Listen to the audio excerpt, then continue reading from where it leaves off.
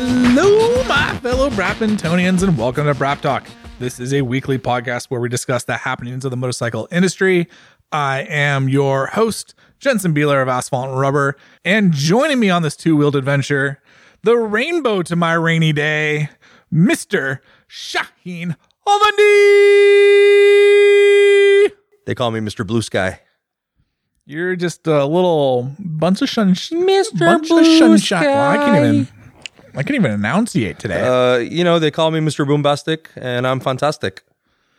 Accurate way of describing you. Yeah. You should put that on a business card. That'd be amazing.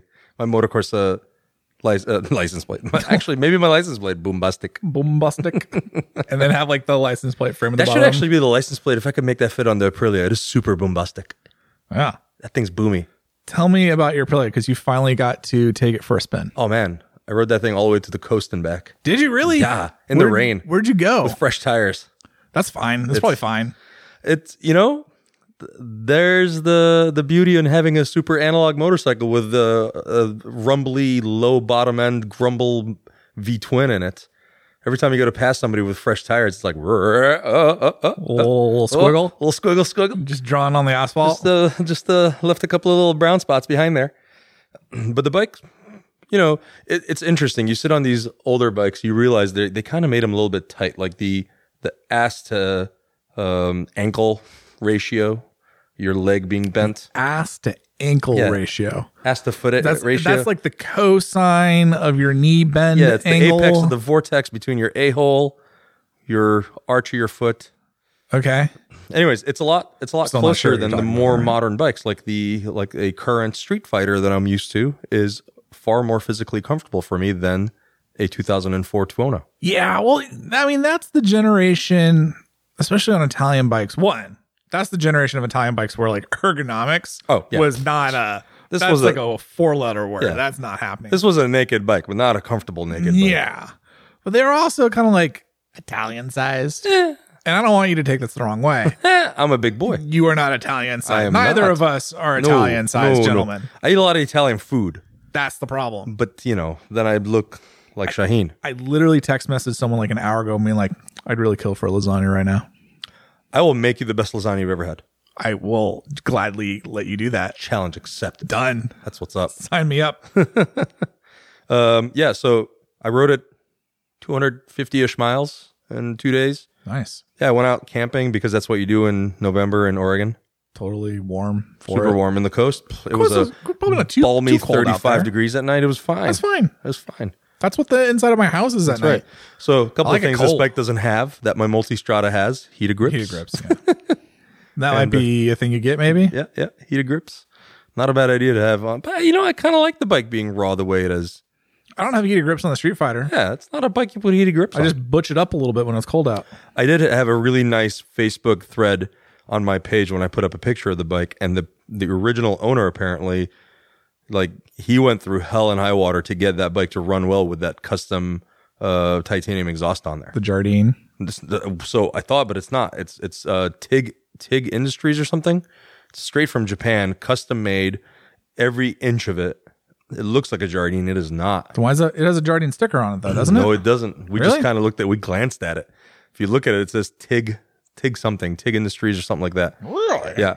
It is. And then, so after I learned that, I'm looking at it, and at the shop, I had the tires changed. And when Sean, the mechanic, took the rear wheel off, you can see these beautiful little, perfect weld marks all around it.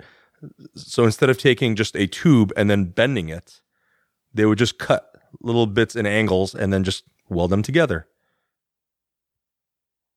Are you looking at a picture of the bike? Yeah. Yeah, look at that. Yeah. It is a beautiful exhaust. I remember when I saw it at Moto Corsa, I was looking at the welds on the headers, and I was like, that looks super neat. That looks super nice. So apparently it took a lot of work to make the thing run right. Apparently these old Rotax motors did not like being tinkered with too much. Italians. But all that to say, she runs a beautiful. You push and you push and you push, and sometimes you break traction. A lot. No ABS, no traction. No need. No, but it does have a slipper clutch, which works really well. That might be one of the most amazing transmissions I've ever ridden. It's just so smooth, so nice. It's just perfectly little spaced clicks between gears. You need to ride this bike. I do. Yeah, it is a pleasure for a 16-year-old animal to it's just very, very lively and fun. So 2 thumbs up. Love that bike. Gonna keep it for a Would long recommend. time. Would recommend 100%. What's the weather doing tomorrow? Maybe we can come out Supposed to be nice. It's not bad tomorrow. Yeah. We might actually have sunshine. I'll ride it to the shop. Come by and ride it. Okay. It's been so cold and rainy It's so here. cold and rainy. I'm so sorry because I left. You did. I was like, fuck you, rain. You're like, I'm going to California to go ride a awesome Honda 125. Yeah, that's what I did. I got on a plane. Not doing that again. Yeah, that was sounds- Stupid. Airports are stupid again. That's a shady decision over there, buddy. Yeah, I flew like 6 months ago and it wasn't so bad. It was like kind of hit or miss. Now it's just full stupid. It's just full stupid. You were saying like people getting on and off the plane. That's where the shenanigans begin. That's where it really is. It's not so much like when you're on the plane flying. And I was just reading a story the other day about like they were looking at the research of it and they're saying like planes, just to begin with, use a 50% mix of air that's recycled versus straight from the atmosphere. Right. So, and then like the recycled air goes through a HEPA filter. So you're doing pretty good in terms of like air recirculation and breathing in other people's nonsense. It's a clean fart box. Where they say you get in trouble though is when you're sitting at the gate, getting on and off the plane because they're like the plane's not doing the recirculation because it's not plugged in. Yeah, it's plugged into like a air vac. You see the vacuum hose that's attached to the plane. It's just kind of like freewheeling, and that's when I was sitting there. I was sitting in my seat, and I'm lucky I got upgraded to first class because it just gave me a little bit more space. Ooh, you fancy. So fancy. I got that status. Sam's daddy. Yeah, it works out pretty well. There's like no perks to being like first class anymore. That's just, they don't give you food. They don't give you drinks. You have to get on the plane. Well, you can get on the plane whenever you want, but like boarding first, don't get on the plane first. Oh. So I'm just sitting there and like everyone's asses to elbows trying to get onto the plane, which is like just dumb because it's not, 6 feet staying away from each other and all that nonsense. So just look up and there's like 10 people just like on top of me, just trying to like do their thing. Just doing the typical like people. I'm on an airplane, so I lost like 80 IQ points thing. I don't know how to function. Human is hard being human. There's something about traveling that just makes people really dumb. It is. I don't know what it is. And it's just in the time of COVID, I just got no time for dumb people and like coughing, like people coughing. I'm just like, are you serious? You coughing in here, motherfucker? Get out of here. I've been coughing for a week now. Yeah, but you got tested. I got That's tested. actually, we should tell our listeners, we had a little delay because we were worried you had the COVID. I had to go get tested. I had a little cough action. I say little. Here's the thing. I had like debilitating asthma as a child, preteen.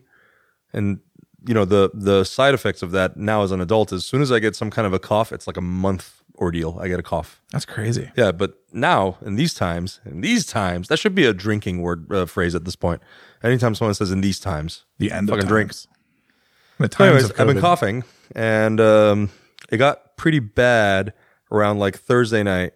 So I was like, oh, I better not go to work and see what's going on. And then so I went to, so if you have any symptoms, your doctor says, don't come in, we'll do a video conference. So I did a little video thing, and they asked me for all of the symptoms. Nothing, just cough. And so she was like, you probably have bronchitis, but let's get you tested. And I did, and negative bronchitis. They stick the thing down your nose? Dude. So it was self-administered, which by the way, Fuck that. yeah. So every bit of you says, don't do this thing. So they just give you, I'm sure several listeners have probably had the test done at this point, and so they'll agree. But basically they give you a cotton swab, and it needs to go at least an inch and a half up your nose. And you don't think that's that much until you put it in there. And so I go, you're going to do it? She goes, no, it's self-administered. You're going to go and do it to yourself. So it was a drive-through one. They just hand it to you, and then they step back a couple of feet and just watch you intently. And so she was super cool. She was You like, gotta do this. This isn't like a take it home thing. This is, you gotta. here's the thing. They're You gotta supposed to. perform. I keep hearing that they're going to make a self-administered home test, but I don't trust people to do this thing because it's a terrible feeling. And so anyways, she's like, just put your fingers halfway through it and then shove it up your nose. And when your fingers touch your nostrils, you're in. And then swirl it 4 or 5 times per nostril and then give it back to me. So I was like, sure, no problem. It went up in there and I was like, this is the worst feeling in like I'm scratching the bottom of my brain now. Yeah, the face you're making is the face I was making while I was doing it. So glad we don't have a video podcast. right now, dude. 'cause this is just like, Yeah, your face is turning inside out right I now. do not.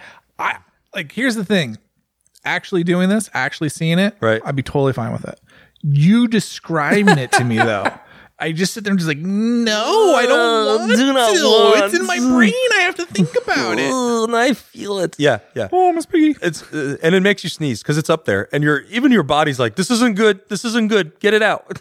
So, yeah, 4 times, 5 times in the right nose, 4 or 5 times in the left nose. Turn my face the other way. Luckily, in my own car, I just sneeze really hard because it's tickling the shit out of your brain. Give it back to her, and then you get to wait for. In my case, I had to wait 2 days before I got the answer. And it's funny. It's a little bit of a psychological thing in your head now because now I'm not thinking, oh my God, what if I have COVID for myself? I'm thinking, shit, who have I been close to? Now, I've been super diligent about wearing a mask everywhere and not being close to people. So my list is probably like Anne.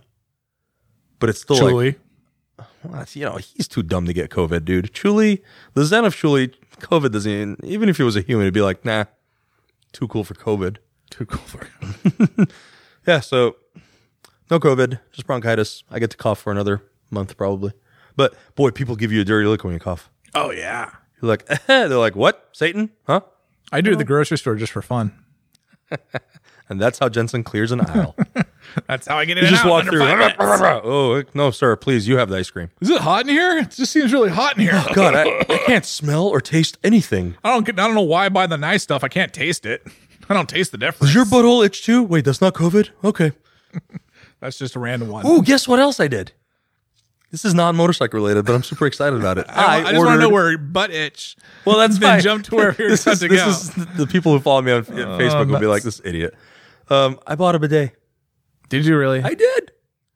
Because, so while you were gone, state of Oregon has gone into a new freeze. So we're basically tightening back up again. I did notice when I went to the grocery store today that half of the toilet paper aisle is just gone. Right. Thanks, people. Yeah, I don't understand what part of stay home, or not even stay home. They're basically like, hey, don't have huge gatherings in your house. And if you're not an essential worker, stay the fuck home for like 2 weeks. Multnomah County, which is the county we live in, which is the most dense county, that's 4 weeks. But apparently that equates to buy all the toilet paper and keep your butthole as clean as possible. Which, let's face it, probably most of you don't finish wiping. But anyways. You don't do a courtesy wipe? What? I always do the check wipe. Fuck yeah, man. People I don't use, do that? I use a moist towelette too. That sounds weird. No, it's not. It's your beehole. But see now, that sounds the day weird. you don't have to worry about it anymore. Yeah. T-Man asked me, hey, did you get the one that warms your butt? No, babe. It's the morning thing. It's going to wake you up. You'll thank me. She won't thank me. No. No. We're going to have probably marriage Oh counseling. my now. God. Why wouldn't you get the warm one? If you're going to commit to it, why don't you get the fancy schmancy warming it with the hot air and it reads you your man, horoscope? the one I want costs too much money for that. Like the Japanese style Japanese ones, one, all yeah. the buttons. Yeah. Yeah, They no. are like $8,000 or something stupid. Yeah, they're super expensive. But I got the. Can you put a price on your hiney though? Apparently I can. $80. All right. Every man's got their price. That's right. So last week I bought an Aprilia. I rode it. Had a lot of fun. Had a cough. Not COVID positive. And I got a bidet. Okay. There you go. I don't have to worry about toilet paper. See? It's pretty solid. Solid. Yeah. How have you been? Just not doing any of those things. I've just, it's weird because it should be EICMA and it should be Intermont and it should be all these trade shows. And like, I should have like lost my mind a couple days ago and it's not. It's still like new bike season, but like every day you kind of have 1 or 2 bikes you have to write a story about and then you kind of get on with the rest of the day. Yeah. And that's been like really. Do you feel more relaxed than last year during EICMA? Because EICMA is usually kind of crazy for you. I like the EICMA format in terms of just my own personal like getting stuff done. I don't think it produces very good content from journalists because we're all scrambling to get stuff done. Right. I don't think it's good in the sense of like, hey, I'm going to release my new motorcycle alongside 40 other motorcycles. And like, if you're really lucky, you're the bike everyone pays attention to, but most likely not. Your name has to be Ducati for that usually. Well, even then, like it doesn't necessarily have to be Ducati, but like you go to EICMA and there's like there's more than one. There's usually like 3 bikes or so that like really get the attention, really get the headlines, really get, like I can see on the site, they really get the clicks. And then everything else, not so much. And right now, like it was funny because when we wanted to record last week and when we had the COVID thing, I really wanted to ask you about the Ducati launch for the X Diavel and the Scrambler and all that, because it was like a whole day devoted to bikes I didn't care about. Right. And like maybe I'd write a story about them if it was EICMA, but it definitely wouldn't have been in my priority list. It would have been like one of my cleanup days, because like EICMA, like the launches are like Tuesday, Wednesday. Those would have been like Friday bikes where it's like, oh fuck yeah, I gotta loop back and get some of those like model updates or that color scheme change, or maybe this was like a random story that I think that's cool, and like it would get filtered in like on a Friday. And I was going like, wow, these are kind of like, they're just out there. Like if you had a slow news day, it was like a pretty busy week, but if it had been a slower day, like I could see everyone picking up those. But a lot of people did pick them up. It's kind of fun to get a call from Ducati North America like, hey, what'd you think of those? Huh? We're like, of what? Of what? The X Diavel. The what? The what? So disappointing.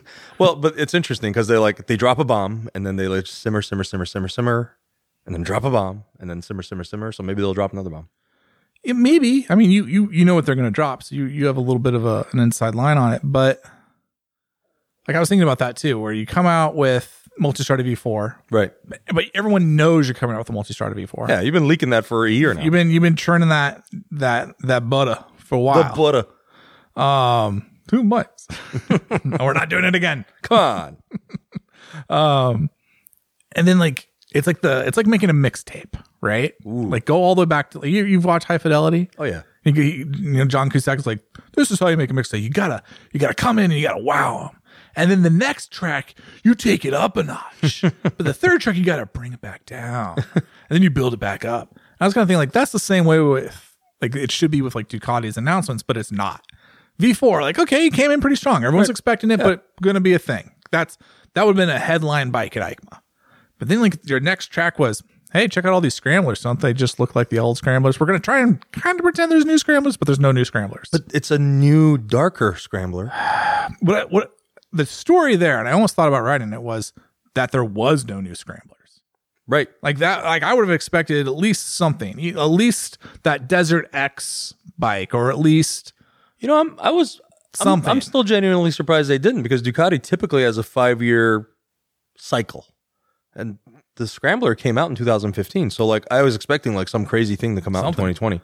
I also wonder if they were last year they were showing those two Scrambler concepts, the Supermoto and the Desert X. Yep.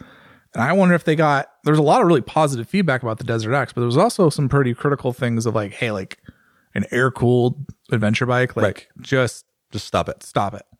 And you and I have said that before. And I wonder if truthfully, if they took that feedback, we're like, wow, that was going to be our bike for next year. And now we're just not going to do that. Interestingly enough, I think they're having that conversation internally as well. And I had another long conversation about the whole thing. And just for the record, did not have talk about Ducati. Oh man, that's the little Honda on your screen. We'll get there.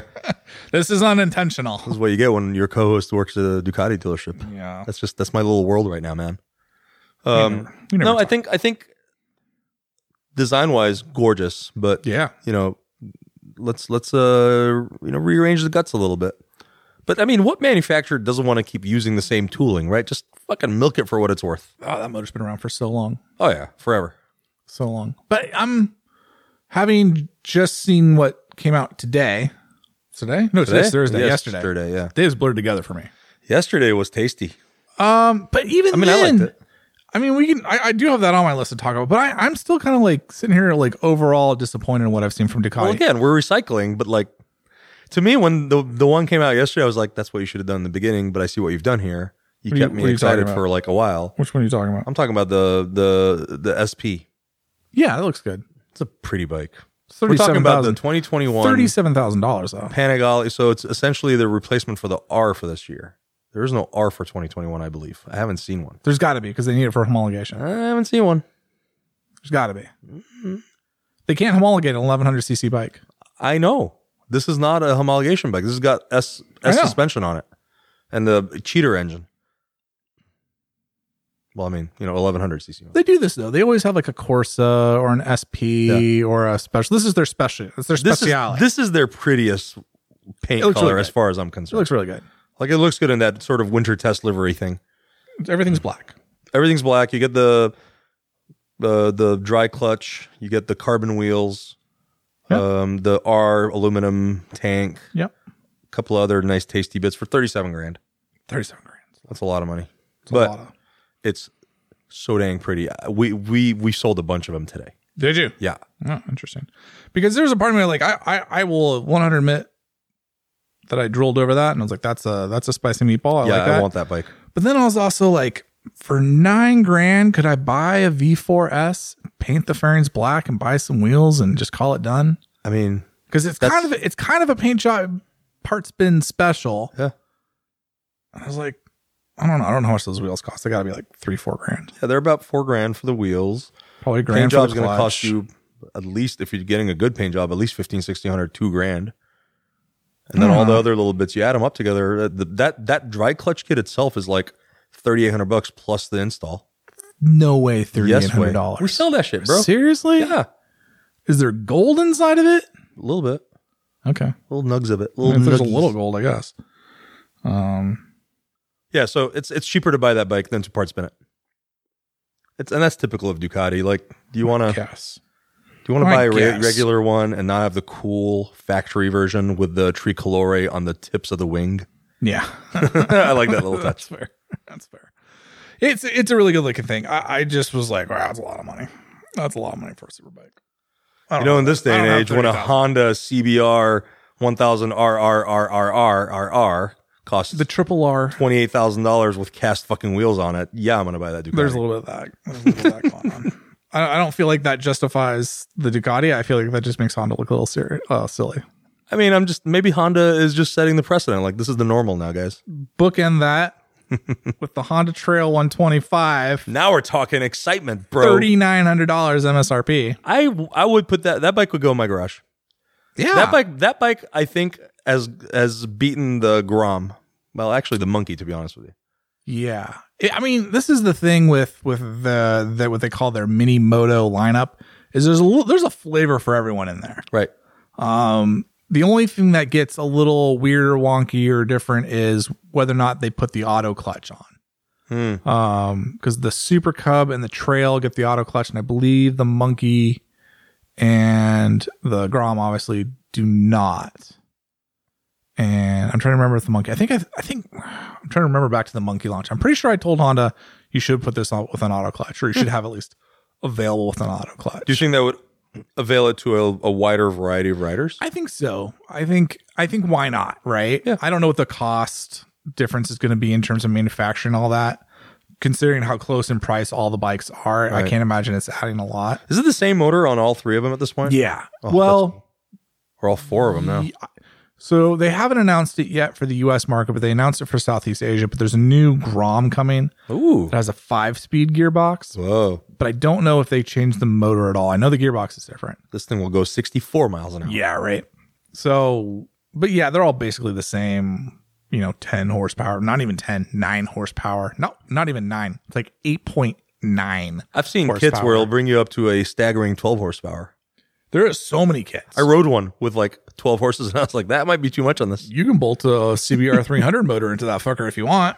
No, I don't That's want a good to. time. I don't want to. It's like buying a Miata and putting an LS motor. I know you can do it, but why? Because you can. Because power. Because you can.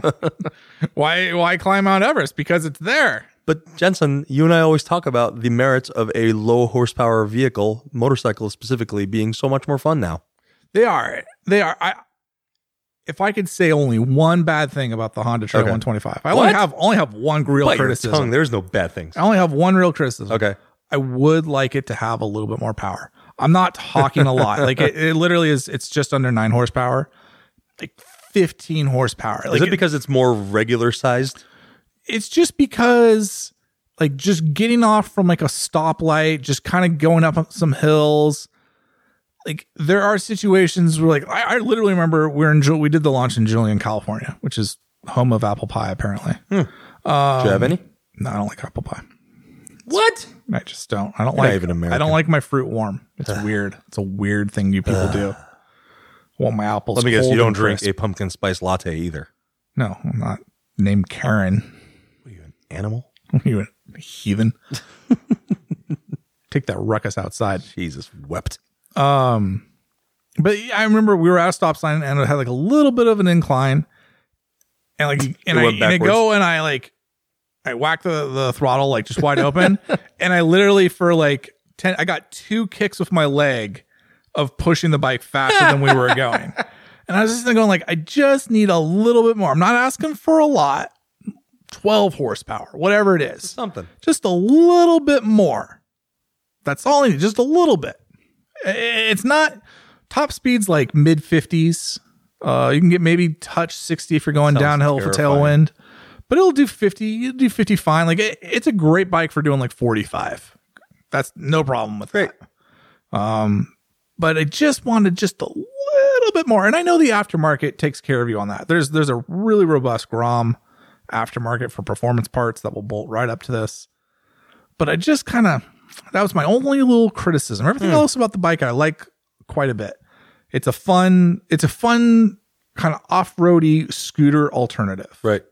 And it's got the rack on the back that's rated for 20 kilos, which is 44 pounds. That's one full milk carton. But in Asia, they turn that into, well, it can be the option of a passenger seat, and they'll put passenger pegs on the swing arm, and they don't change anything in terms of like mechanical structure. So that you can just take a 1 and put that in front of the pound rating, because they'll easily hold 150 pounds. But again, as our earlier conversation indicated, you and I are bigger than the average Italian or Asian. Yeah. So like if there was a seat and passenger, you'd be fucking sure I'd sit in the back with you just so we can go around town. But well, that's the thing. Like you wouldn't have the power to really bring 2 like adults to any sort of speed. The 2 of us are over 400 pounds together. Oh yeah. So. Like, come on. Like almost 500 pounds probably. But it does pretty well off road. We did some gravel roads. We did a trail that wasn't like gnarly or anything, but like there was definitely like some baby head rocks and like stuff that we had to kind of crawl over, and it does okay. It's tall. It's hard for someone my height to get out of the saddle. It's just a little too low with the bars. Probably have that issue with just about any off-road bike on the market. I'm just too fucking tall. Big boy. We took it off some sweet jumps. Did pretty good. I did some sweet jumps. I would not buy any of the ones from the press fleet because they're going to come pretty abused. And I saw the picture you put up. I'm actually trying to look for it right now. Mine's pretty tame compared to some of the others. Mr. Zach Quartz of Runzilla. Zach Quartz always sends it though. Well, here's the story, right? So we come up like this road, this pretty, I was going to say gnarly hill climb. It's not. It would be a total easy thing to do on a dirt bike, but because of these bikes, it's kind of at the limit of what they can do.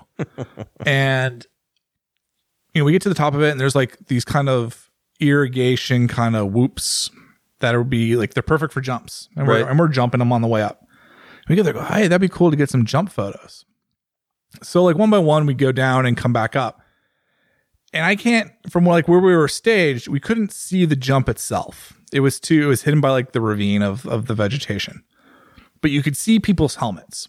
So you see like one rider go, and you see like you just see like their head, and you see another rider go, and it's like, oh, it's just like half, like the top half of their helmet. And then you see Zach go, and you see like up to his like torso. You see his belly button, and you're just like, that's considerably higher than everyone else's. He's like 4 feet off the ground or something stupid. He is tall though. He is tall, but he got a lot of air. I'm looking forward to that photo. I mean, you look like you're genuinely having a good old time on this bike. Well, I chose the helmets that we used for the Goldwing show. Yeah. These 3/4. Wait, what show? The what? I don't even know what you're talking about. The 3/4 awry with like the clear shield, because I wanted to do the clear shields because you can actually see like facial expressions. I thought that would be fun. So I'm definitely making faces. I like it. Yeah, it's a fun bike. It's got ABS on the front wheel. It's you can lock up the rear wheel. 4-speed gearbox, auto clutch. A little hard to shift, like to shift smoothly. You kind of have to play with how quickly you shift the lever. It's kind of an odd thing. There's technically 2 clutches on this gearbox. There's the centrifugal clutch that's on the crank. So when it spins, it engages the clutch, and when it stops spinning, it, or when you stop moving, I should say, the crank's always moving. That's pretty normal. But then there's also a spring-loaded clutch that's based off the shifter. So when you actually depress, because it's got a heel and a toe shifter, when you depress the shifter, that's actually pulling the clutch pack apart, with the springs. So how quickly you press the shifter is also how quickly the clutch engages and disengages. It's kind of a weird thing. It's really hard to do with your foot like smoothly. Yeah. And I'm in like I'm in adventure boots too, so it's like super hard. But I'm almost surprised they didn't just put a CVT on this thing. I think it just would have cost too much money. That's amazing. I mean, you have CVTs on every scooter out there at this point. They're really like, this is kind of a funny bike in the sense like it's coming to the US market, but it was definitely designed for Asia. Oh yeah. But it'd be a great grocery getter. It'd be a great pit bike. It'd be just like anywhere you would want to use a scooter. I think it's a cooler, more fun option. Right. And then it's got that kind of dual sportability. You can buy knobby tires for that wheel size. It's amazing. So like if you had like an RV or an Overlander type of van kind of deal, Right. It'd be a great like camp bike to, like rip down a trail to a fishing hole or whatever you got to do. Does it weigh more than 250 pounds? Yeah, but barely. It's like 260. Wow. It's 259 wet. That's not bad. It feels really light. You can muscle it around pretty easily. It's a good little bike. It's kind of neat to see the photo of it side by side with that 110, the old school one. They did a really good Hard job to tell the difference of mimicking that. And the fun part is the first motorcycle I ever rode, Honda Trail 110. Oh shit. When I was like 14, 15 years old. Oh shit. Taking it back, old school. Yeah, so it's kind of full circle. I get into it. I think they did a good job with it. I like it. I like it a lot. I'm a big fan of these. I mean, in Iran, when I was a little kid, these little things were all over the place. The old ones.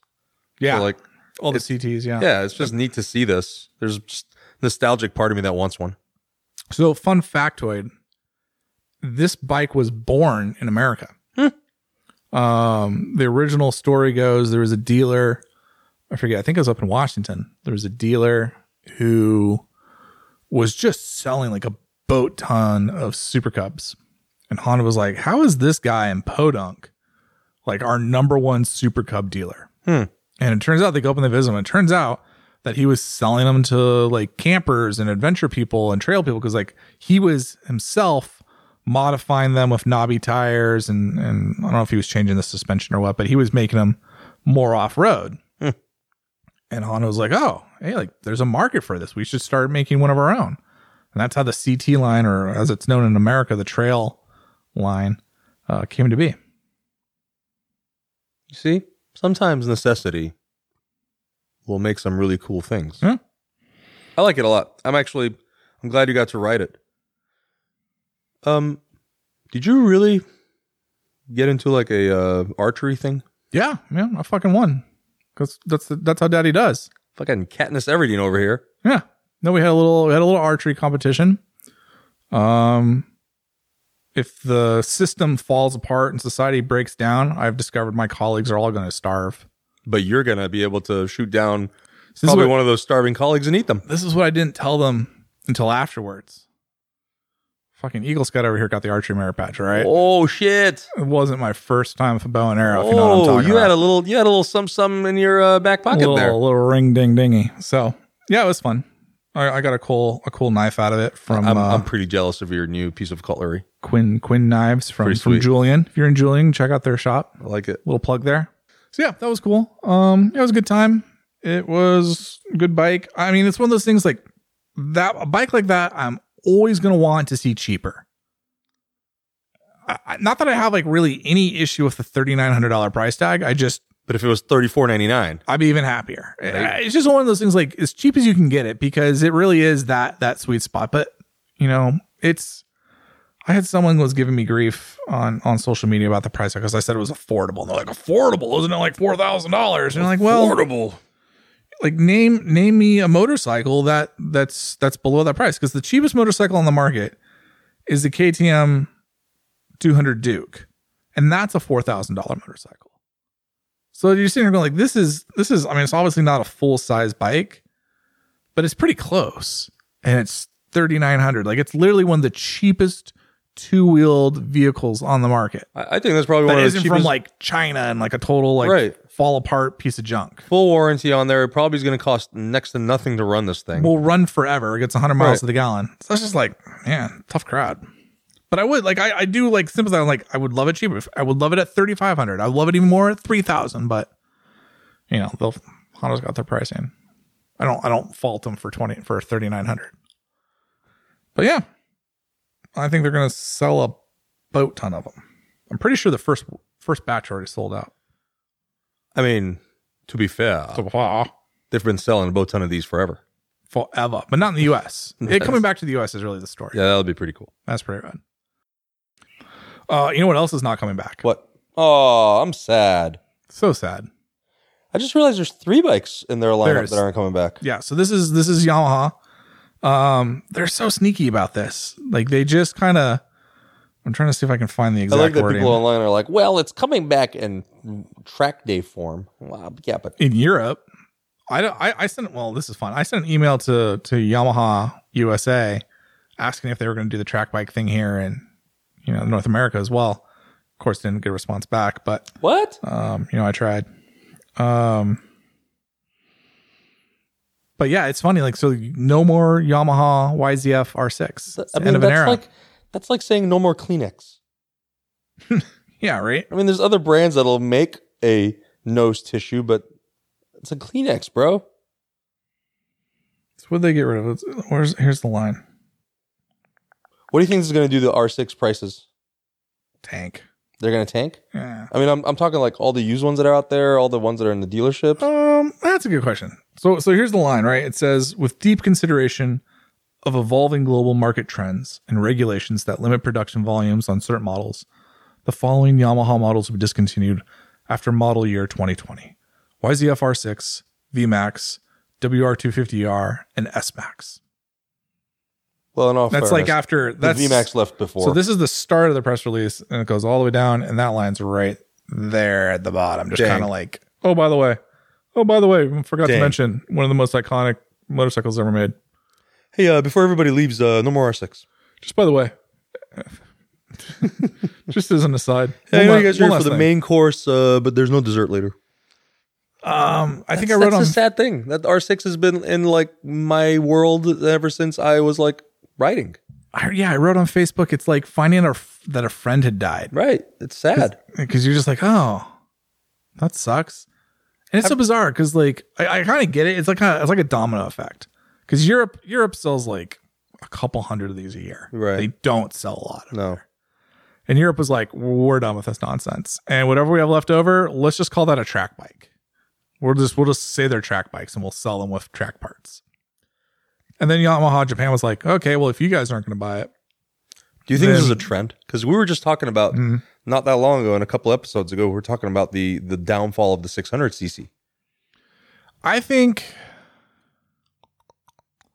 it's interesting because World Superbike for the 600 class, they're like trying to revamp that formula, and they're going to let in like 765, right? 3 cylinders. They're going to let the Panigale 959 in there. Well, now we call it the V2, right?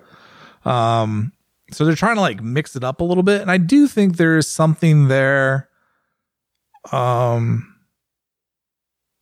could be interesting. I don't know.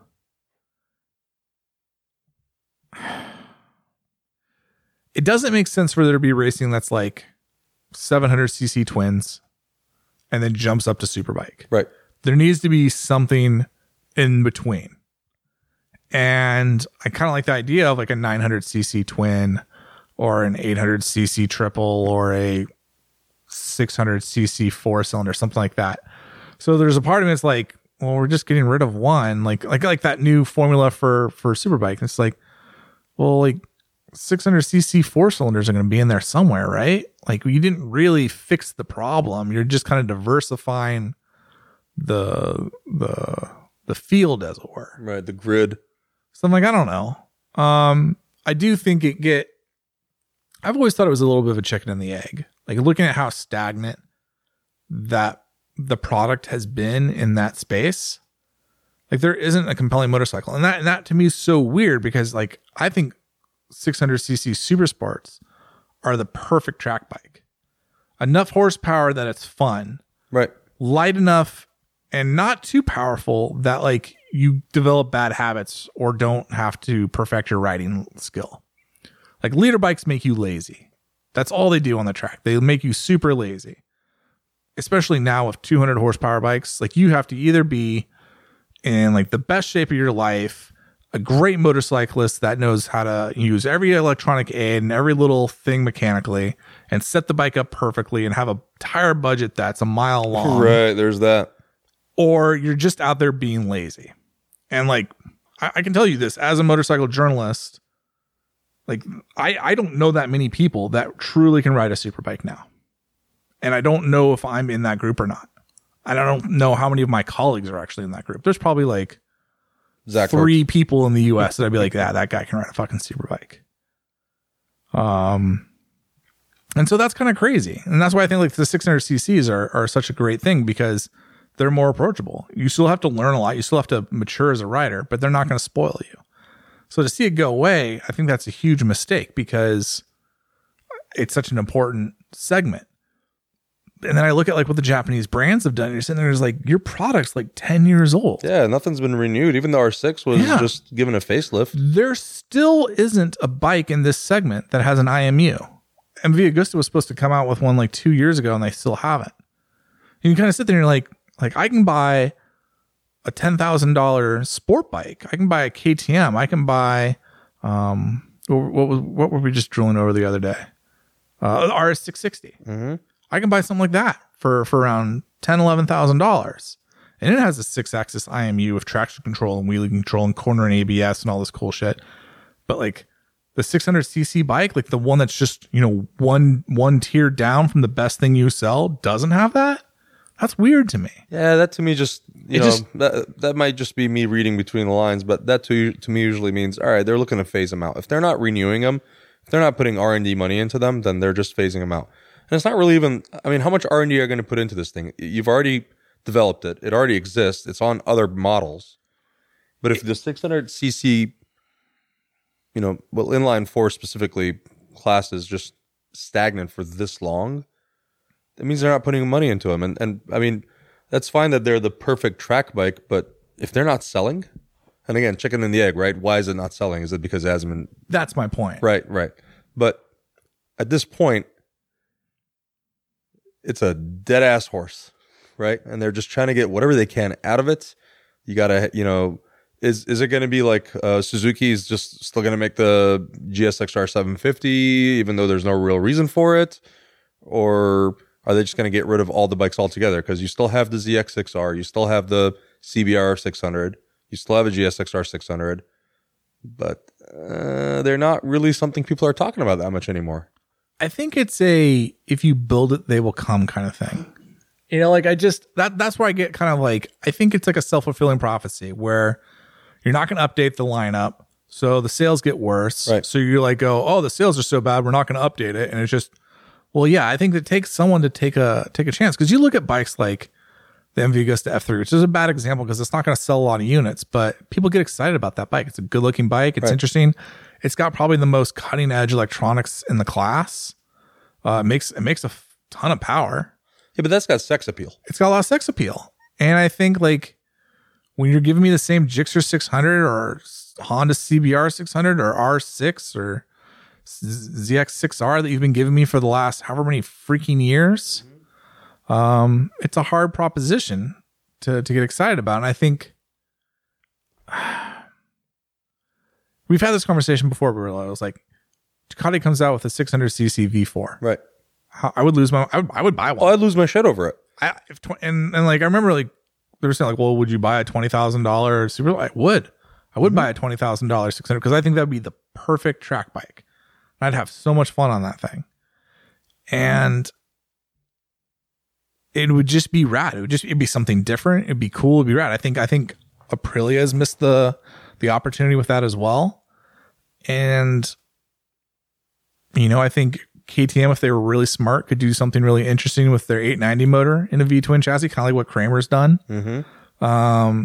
The Ducati V2 is kind of in that space, but it's just a little too big. It's just too close to a leader bike to make sense in that regard. It's interesting. It's almost like we're seeing the manufacturers go, the sport bike segment in that smaller displacement side is just not really doing anything. It's because we're not doing anything, but it's not doing anything either.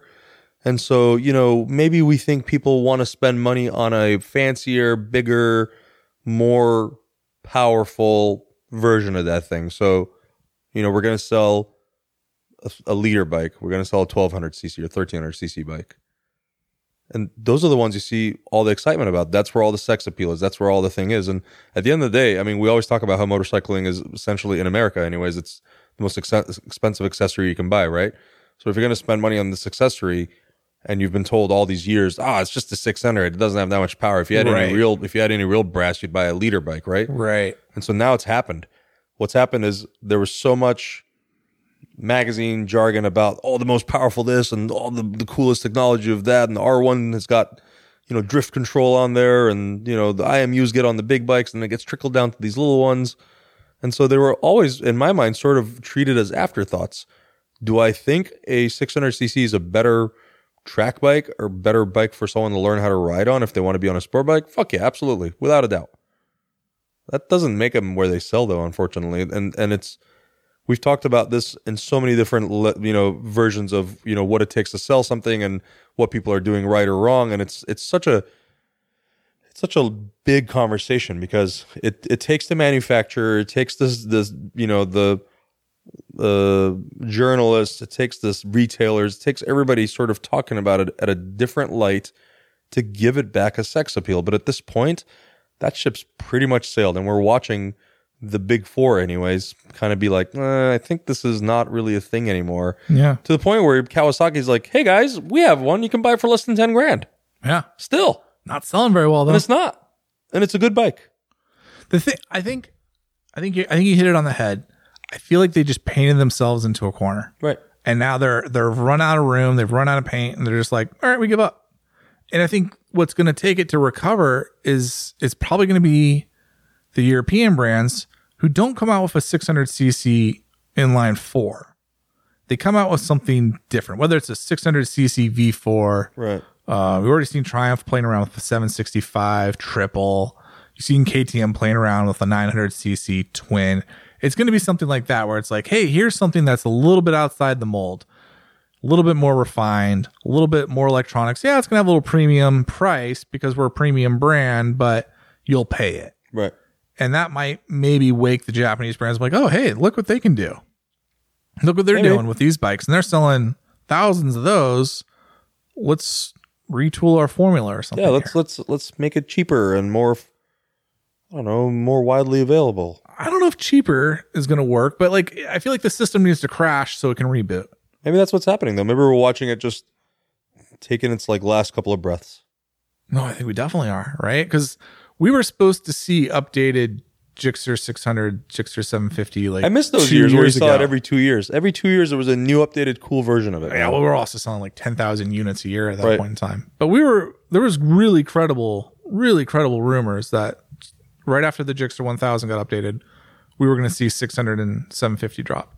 And we haven't. And we also haven't seen the Hayabusa get updated, and that's been rife with rumors and evidence. Maybe there's still time. That's like a Suzuki thing, maybe. But then you look at Honda got rid of the 600 in Europe and is only updating it for Japan. Right. The R6 is just going away completely. The ZX, they're trying to go. They're okay, let's just take everything off of it and make it $10,000 and see if people will buy that. We're gonna call it the ZX6E. Remember that thing? I think they're just going the wrong way with it. It's just I don't think people want a stripped down 600. I think they want a 600 that's got everything on it. Right. Otherwise, they're going to go buy a twin. The problem is most of these bikes, Jensen, that get sold around here are being ridden on the streets. And when you're riding on the street, do you want a little 600cc that you have to wind up to 18,000 RPM to get it to do anything? No, or do you buy a liter bike? No, you're right. You're right. And that's part of it too, is they were kind of going down that maybe that was part of the racing regulations was kind of killing them too, where it's hey, it has to be a 600cc 4-cylinder. Okay, well, the only way we can make 130 horsepower of that is if we rev it to the moon and, make our horsepower through revs, and it doesn't make any torque. Yeah, now you got to deal with emissions and noise and blah, blah, blah. And that's why something like the Duke 790 is such a great bike, right? Because it's got just the right amount of power, and that power is accessible just about everywhere in the rev range. Mm-hmm. And it's more comfortable, and it's fun, and price-wise it's pretty good. And it's got all the things you want, almost. Yeah. I think that's probably a huge part of it. I don't know if there better be some people looking at a whiteboard right now trying to figure this problem out, because the future of not having that stepping stone between like a middleweight twin Right. and a leader bike Right. is not, that's not going to work. Maybe they're trying to figure out how to have that thing without it being an inline four. Maybe the parallel twin is the answer. Maybe Aprilia's got the right idea. Maybe you get a lightweight bike that makes just over 100 horsepower and pretty fun to ride. I would love to see manufacturers get crazy with it. I think it'd be rad.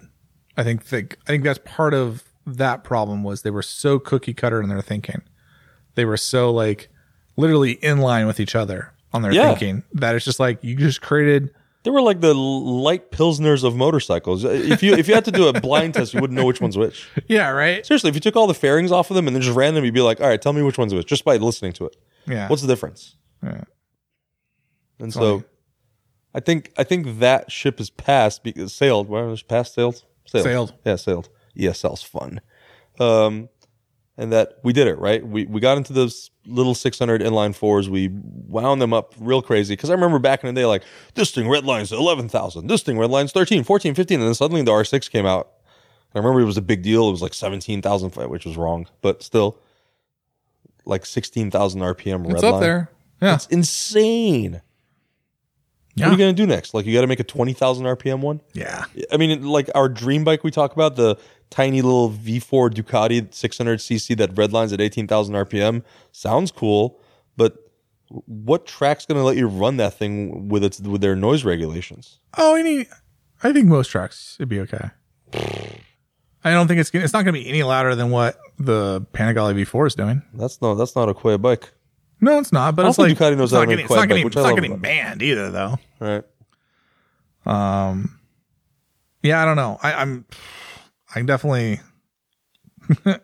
it's an interesting time. Like, I wasn't expecting to see that headline. It definitely caught me off guard. I think That was sad. caught a lot of people off guard, I think, in the like industry. And now I don't know how you go forward. I don't know what's next. You know, we band together. We watch some old movies. We cry a little bit.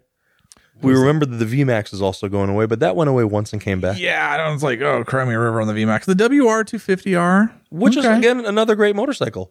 so like that one always was kind of on borrowed time in the US. It's kind of an oddity. Dude, we don't like small displacement bikes around here, which is funny because we're all like, woo, a monkey. Yeah, I remember talking to Yamaha once about like whether or not they'd come out with like a dual sport 450. And they're like, oh, no, that's not sustainable. That's not sustainable in the market. And you're like, oh, don't tell Honda that, but that's okay. Well, but even Honda, I mean, they came out with that Rally 250, and my first words were they going to make a 450 version of that? Yeah. It's not like I'm some great off-road rider. It's just because I like to pack my shit and go for a long ride, and I can't imagine doing it on a 250. I'm a little surprised that they haven't come out with 450 Rally yet, but they got the CRF 450L, which is... That's the bike. Basically the bike. That's the bike that Yamaha said couldn't be made in the US. And you're like, oh, okay, interesting. Here it is.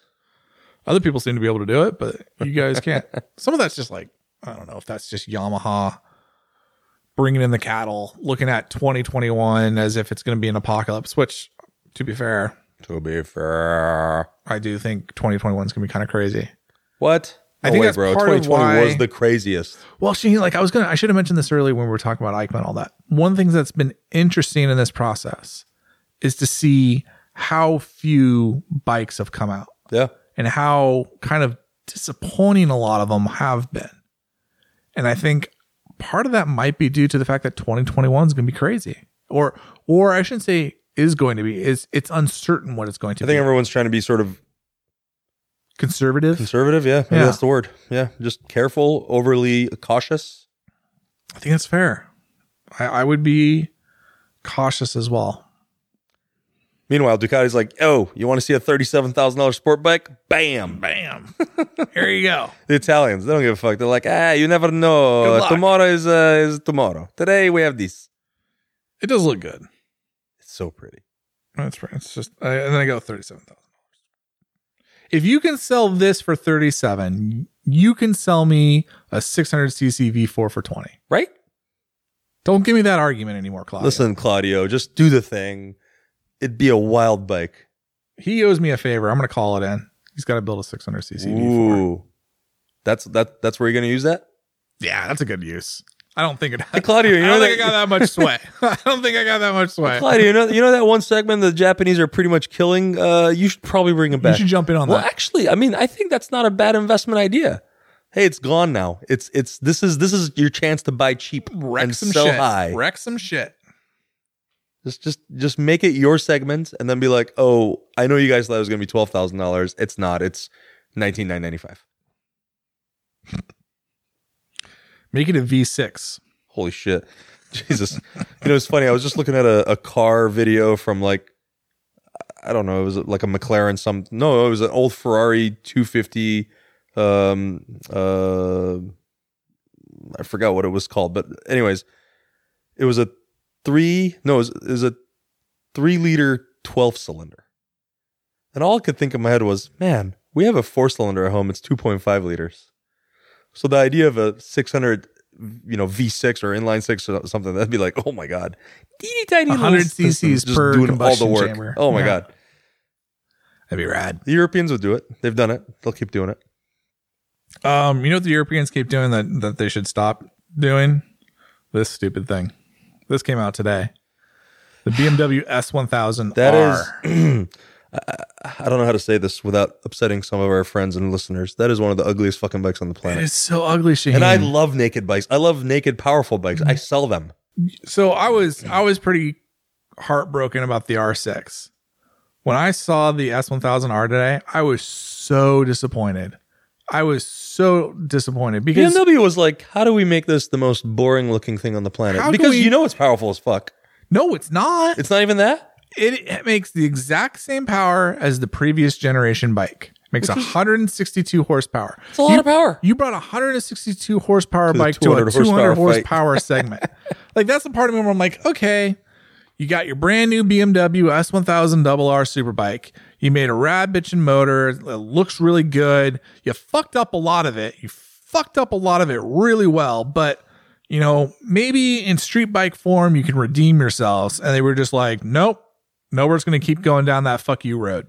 The S1000R brought to you by the designers of the Pontiac Aztek. What are you guys doing? Yeah, exactly. Like, you make it even uglier, which I don't know how you did. You don't make any sort of performance increase, which I don't know how you did. It probably is still as buzzy and horrible. That's probably the only character it really as you has. did before. And you sit there just like, I feel like it was designed by committee. That's a design by committee vehicle right there. You're looking at it. It has zero soul. It has zero. I don't understand the draw. Who's gonna buy it? Like, I mean, a BMW head probably will love that bike. I haven't seen pricing yet because they don't have it. Interesting a lot. Oh man, See, that bike's making you tongue tied. Interestingly enough, you go on the BMW USA website. They list the previous generation S1000R as the 2021 model. Even BMW USA is like, no. We do not concede. It's just too we don't want for that us bike. to do. So either this is a 2022 model in the USA, which is just another stupid thing. Like, hey, we're going to show it to you today. It's going to be like 16 months before it gets here. And I'm just like, I don't know. Yamaha did that, and they're still doing all right with the T700. Yeah, it's a good bike. Yeah, but that looked good compared to this. Yeah, I mean, I just don't get it. I saw you post that up on Asphalt and Rubber, and I literally said I could not care less about this bike if I tried. And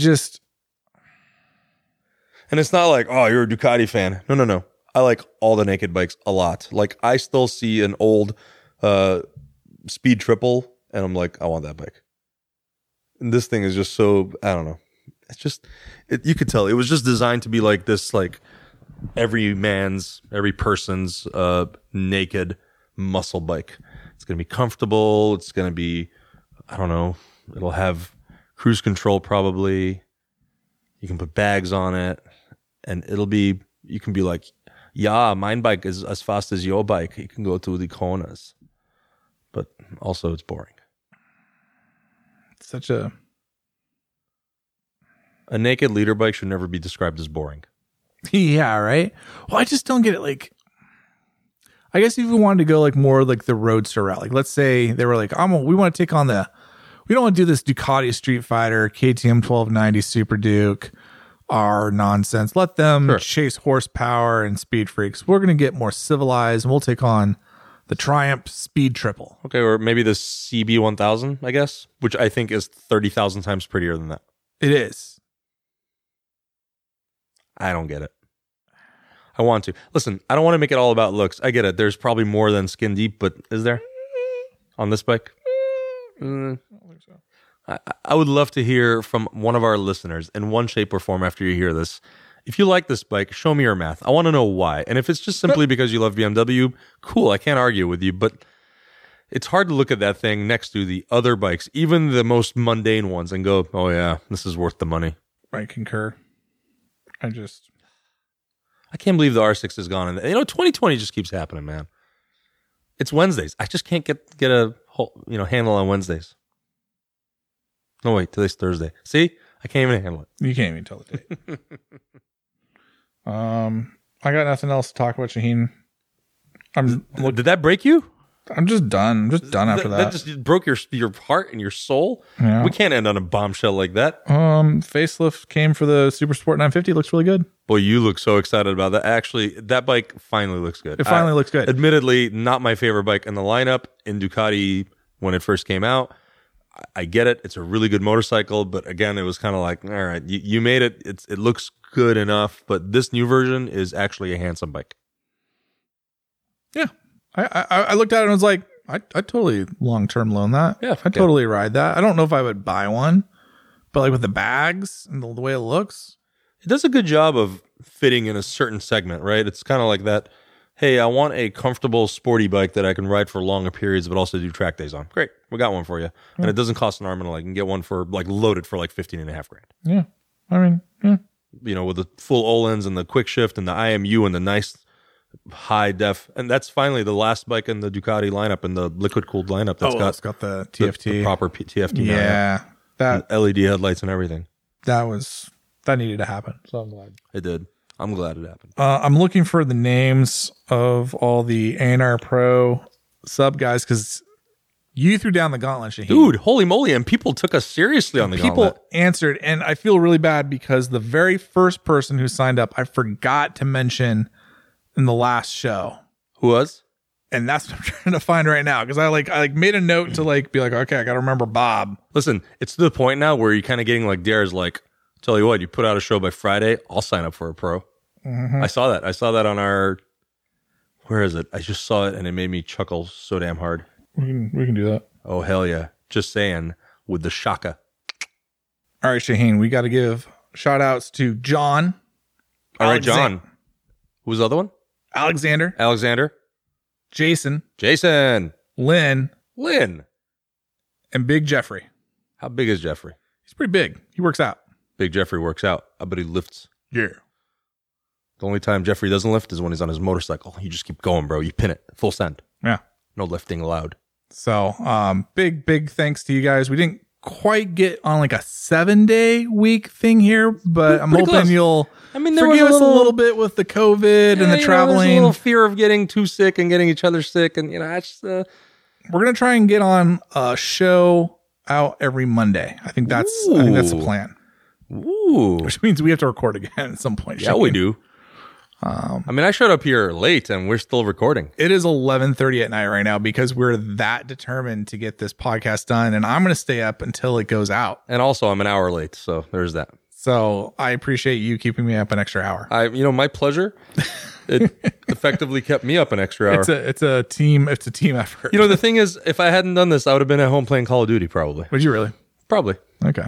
I'd rather be doing this. I don't feel bad then. No, you shouldn't. I feel bad for me. It's I'll 3 a.m. when I go to bed around midnight-ish, so this is all right. I'm in line. I'm going to send a tweet out when I finish this podcast. It's going to be like 3 a.m.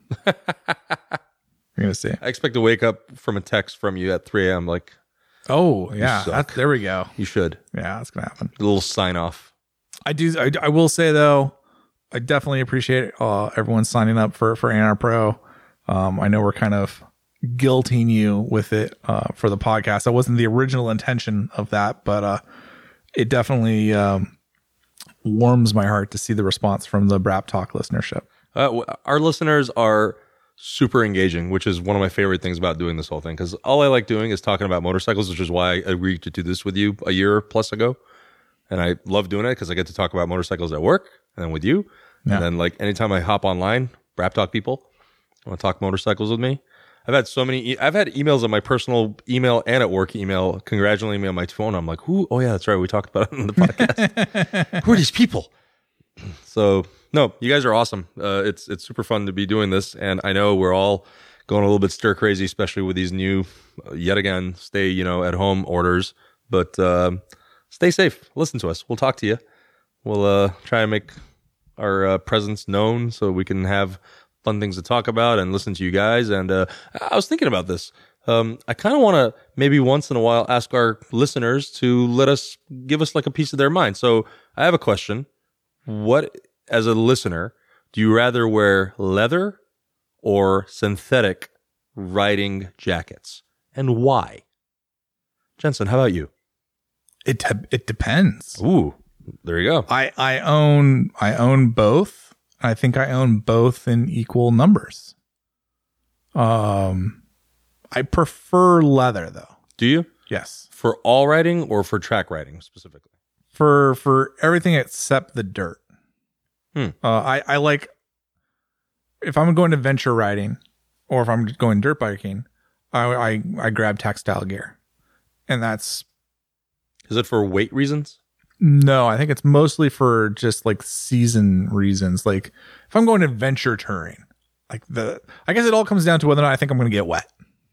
If Fair it's enough. Raining outside, yeah. I don't put on a leather jacket. I put on a textile jacket. Right. If I'm going to be doing a lot of highway miles and I can only bring one, there's probably a really good chance, unless I know for a fact it's going to be sunny the whole time. I'm going down the Central Valley of California in the middle of summer. Yeah, I'll grab a leather jacket then. Actually, I'll probably try and grab like a mesh jacket or something. But I'd be more inclined to wear leather than textile. But yeah, no, generally like I like the textile for the versatility in terms of usually they have more venting options, more zippers. Mm-hmm. Usually it's a little bit lighter, it's a little bit thinner, and usually it's waterproof. Yeah. So that's why I like wearing textile more than leather. I like leather on the track, which is, I mean, frankly, it's because it's pretty much the only option out there. But on the street, I tend to like textile better because I've found that in the winter it keeps me warmer and in the summer it keeps me cooler. Leather almost acts like another skin, so when it's hot, it gets hot, and when it's cold, it gets cold. Mm-hmm. Whereas textile doesn't seem to have that immediate reaction. So when I wear one of my textile jackets with with no inner lining in the summer, I tend to be cooler. In the winter, I tend to be drier and warmer in it. So I've decided to go that route. I thought about it today. I was talking about apparel with my apparel guy today and was just kind of thinking in my head, like, what would I rather wear all the time? And I'm like you, I've got an equal number of textile and leather gear at this point. You know, you're in the industry long enough, you start kind of having a collection of these things. But I think anytime I reach out for it, I reach out for one of my textiles. Now, if I want to look cool, I wear my leather. So like if I'm going to like a cool little motorcycle thing, I want to look like a badass. I like that. If I want to look cool, I want to look awesome and just badass, like especially on my new Tuono, my old Tuono, I wear leather, bro. Because, you know, my textile touring jacket kind of looks nerdy, although it's very comfortable and cozy. That's what I got. How should people get you their response, Shane? Well, you can give me a response by many ways. You can go to Instagram @BrapTalk. You can email us at webraptalk@gmail.com. On Facebook, just look up Brap Talk Motorcycle Podcast. You can write to us there. I really like seeing that stuff. And Twitter @webraptalk. I would love it if people sent us an audio reply. Ooh. So I don't know the best way of doing that. Instagram, maybe through Instagram's probably the best one. A message. Oh, yeah. You can do audio on Instagram too. Yeah, totally. Or email it to us at the webraptalk@gmail. Yeah, one of my favorite things, we had done one to see how far are you, like what's the farthest away listener. We have a listener in Indonesia I talked to a couple of days ago. So hey. Yeah, but when we did that thing, people like made videos. Remember, one dude was bicycling. Like, yeah, don't bicycle while you or do whatever if you're that good. I don't want to be responsible for you. Have the ability, fucking driving through traffic. Bro, safety third. Have at it. I don't think you're thinking about this from a liability point I of view. don't think I am at all. No, no. It's not my kid. This is why I'm not a father. I'm a good uncle. I just shake up the baby, make him really excited, and give it back to the parent. Fair enough. Yeah. So reach out to us. Tell us your story of why do you rather wear one versus the other, leather versus textile, and we'll get to talk about it maybe a little bit later. I want to have a little bit more. It's the season. It's raining. I'm feeling it. I tend to be wearing more technical gear. I wear technical gear all the time, but like I'm super like head to toe like tech. Have you gone full Gore-Tex. Aerostitch yet? No, I haven't. I'm not quite there yet. That requires, I think, a BMW R1250 GS, and I'm not there yet. I'm full Ducati still, bro. So that means actually I wear an Icon outfit, so whatever. But no, haven't done the Aerostitch thing. Maybe someday. Do you have one? I'm surprised you don't have one, actually. I do not. Like, you would think by now that Aerostitch would have given you one and be like, do a write-up on this. I don't know. I would love to see the Venn diagram overlap of Aerostitch riders and asphalt and rubber readers. I'm sure there is an overlap. I'm just not thinking I'm at the top of the list for their publications they want to get people in front of. I think there's a lot. I'm always very surprised by the range of our listeners. We've got like I wouldn't say like 18, 19, but I'd say like the 20-something-year-old to like the 50, 60-something-year-old. We've got a pretty good range. We get some really good responses from a lot of them. So I'm curious. Tell us what you wear, why you wear it. Send us a voice message on Instagram or whatever you got. Tell us your story. What else you got? That's it. Let's get out of it. I gotta edit this show. Go edit it. It's gonna be a long night. But I do it for the listeners. That's right. Especially the ones that pay me. I do it for the smiles and also the pro membership. And also for the dollars. Asphaltandrubber.com. If you do sign up and want to keep us making weekly shows, do drop a line to Asphalt and Rubber and let me know, or hit us up on Instagram. Yeah. Because we definitely want to give shout outs to people as they do it, because you light a fire under the ass. Yeah, it's man. good. I like Gotta keep it honest. So I appreciate it. For that, Sheen, we say safety third, and make good choices and wash your fucking hands. And don't cough on people when you're on the airplane. Just give some space, man. Just 6 give a feet little of space space. is also the same case in the terminal. Damn it! And don't buy so much toilet paper. Leave some for the other people. How much are you wiping your butts? And whoever's buying the big bottles of Mountain Dew, not the 2 liter, but like the 1 liter that they put in the refrigerated Wait, section. they out of those? Yeah, I don't know who's hoarding all of those. What the fuck? That's the real travesty. That's the real issue I have. I had to slum it with a 20 ouncer today. I'm shaking my head here in shame for you. All right, good talk. I'll see you out there. I'm out of here. Bye.